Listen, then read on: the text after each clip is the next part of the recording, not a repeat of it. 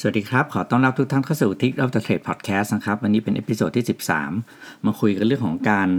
เทคนิคการฝึกตัวเองให้เป็น Deal Maker นะครับคือมีคนถามเข้ามาหลายคนนานแล้วล่ะแล้วก็เพิ่งมีถามเข้ามาอีกคนหนึ่งเกี่ยวกับเรื่องของ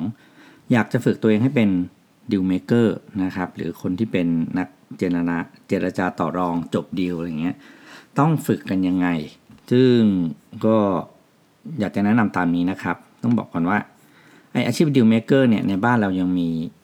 น้อยมากนะครับคือมันจะเป็นจำกัดอยู่ในวงคนกลุ่มหนึ่งเท่านั้นเองนี่เรื่องที่เขาดีลกันเยอะๆเลยเนี่ยก็จะเป็นเรื่องของการซื้อขายธุรกิจนะครับหรือว่าเจรจาเรื่องของการทำดีลแบบ Big Lot Big Volume อะไรต่างๆนะครับที่ Deal Making เนี่ยต่อไปเนี่ยมันจะขยายความสำคัญขึ้นไปเรื่อยเพราะว่าโลกมันจะเปลี่ยนใช่ไหมครับแล้วการค้าเราก็จะขยายวงไปติดต่อกับคนมากมายอะไรต่างๆเพราะฉะนั้นเทคนิคการ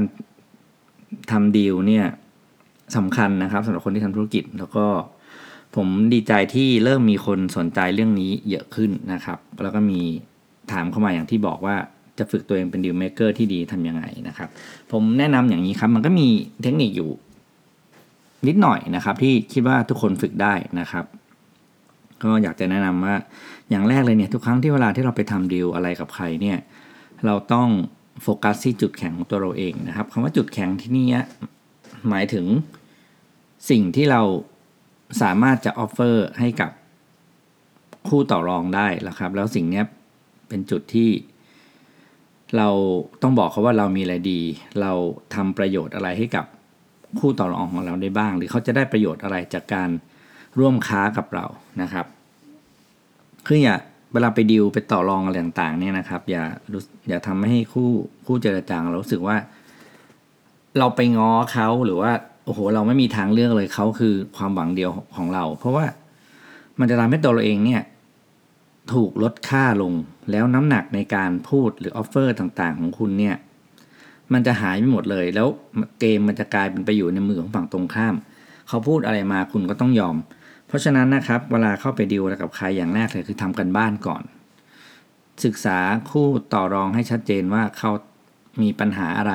นะครับแล้วมีอะไรบ้างที่เราจะเข้าไปแก้ปัญหาตรงนั้นให้เขาได้นะครับไม่มีการทำดีลครั้งไหนที่สำเร็จได้ดีนะครับโดยที่ไม่มีการศึกษาคู่เจรจาต่อรอง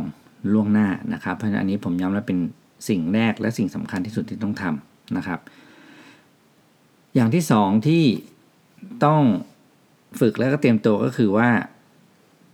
เวลาทำดีลเจรจานะครับมันจะมีความขัดแย้งกันอยู่ขัดแย้งนี่ไม่ใช่ทะเลาะนะครับขัดแย้งคือมองต่างมุมแล้วก็เรียกว่าดีเบตกันนะว่าใครจะยอมถอยเรื่องนี้ใครจะได้เรื่องนั้นอันนี้เป็นเรื่องปกติธรรมดามากๆของการทำดีลนะครับเพราะฉะนั้นเนี่ยให้เข้าใจอย่างนี้ครับว่านักทำดีลเมคกิ้งทุกคนขอเลือกที่จะทะเลาะกันบนโต๊ะเจรจาดีกว่าไปฆ่ากันทีหลังคือมีอะไรก็เถียงกันให้จบบนโต๊ะนี่แหละใครได้ใครเสียใครให้อะไรได้หรือไม่ได้หรือใครเต็มใจให้อะไรหรือไม่สามารถให้อะไรได้คุยกันบนโต๊ะให้หมดนะครับแล้วทุกอย่างเนี่ยมันจะจบลงด้วยความเข้าใจที่ตรงกันและจบในการเจรจาเพียงครั้งเดียวไม่มีการดีลครั้งไหนที่ทุกคนมีความสุขกับการคุยเรื่องเดิมซ้ำๆแล้วเปลี่ยนเงื่อนไขไปๆมาๆนะครับเพราะฉะนั้นเตรียมตัวทำกันบ้านให้ดี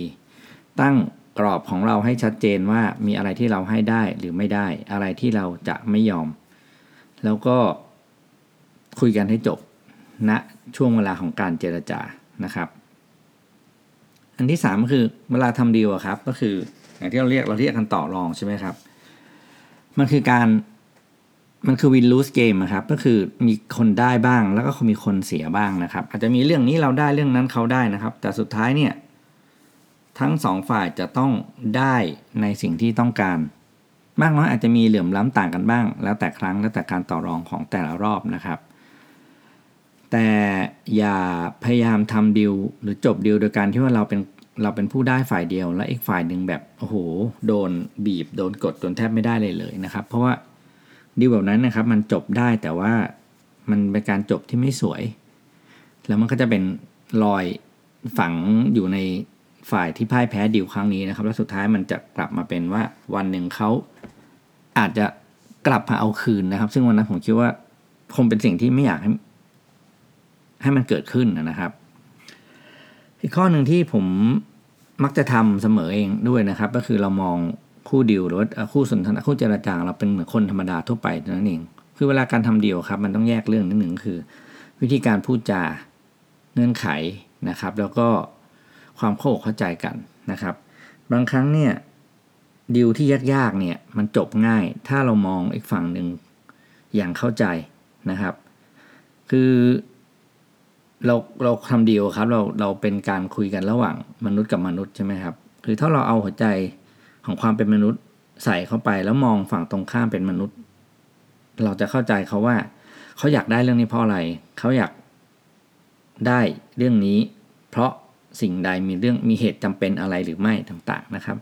บางครั้งสิ่งที่เขาอยากได้เนี่ยบางทีเราให้ก็ได้นะถ้าเรารู้สาเหตุแต่บางทีเราทำตัวเป็นขาโหดคือบีบมันทุกทางอะไรก็ไม่ให้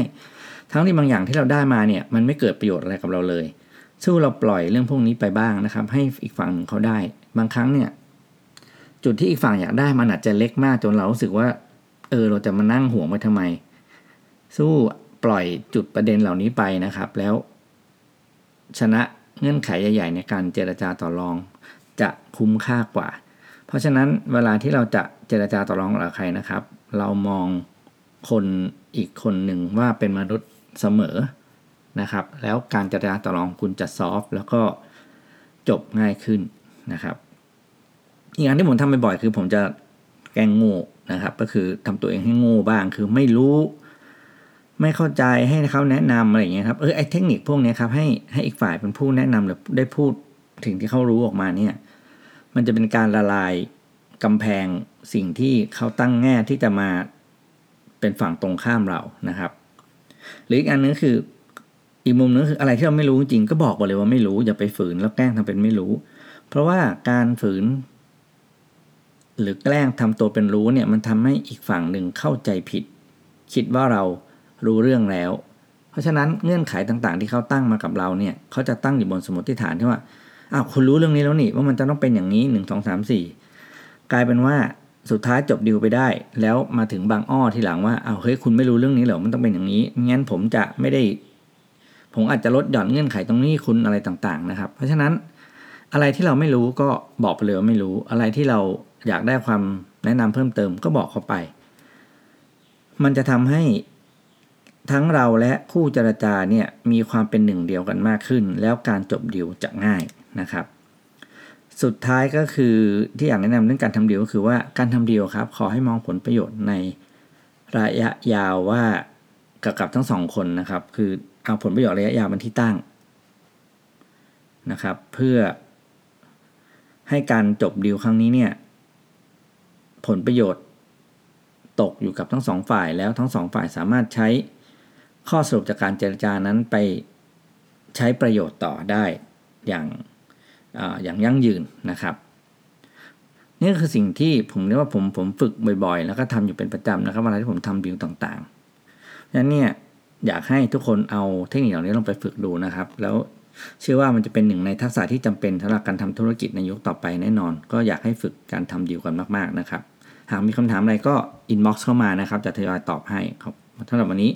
ขอบคุณสำหรับการติดตามนะครับสวัสดีครับ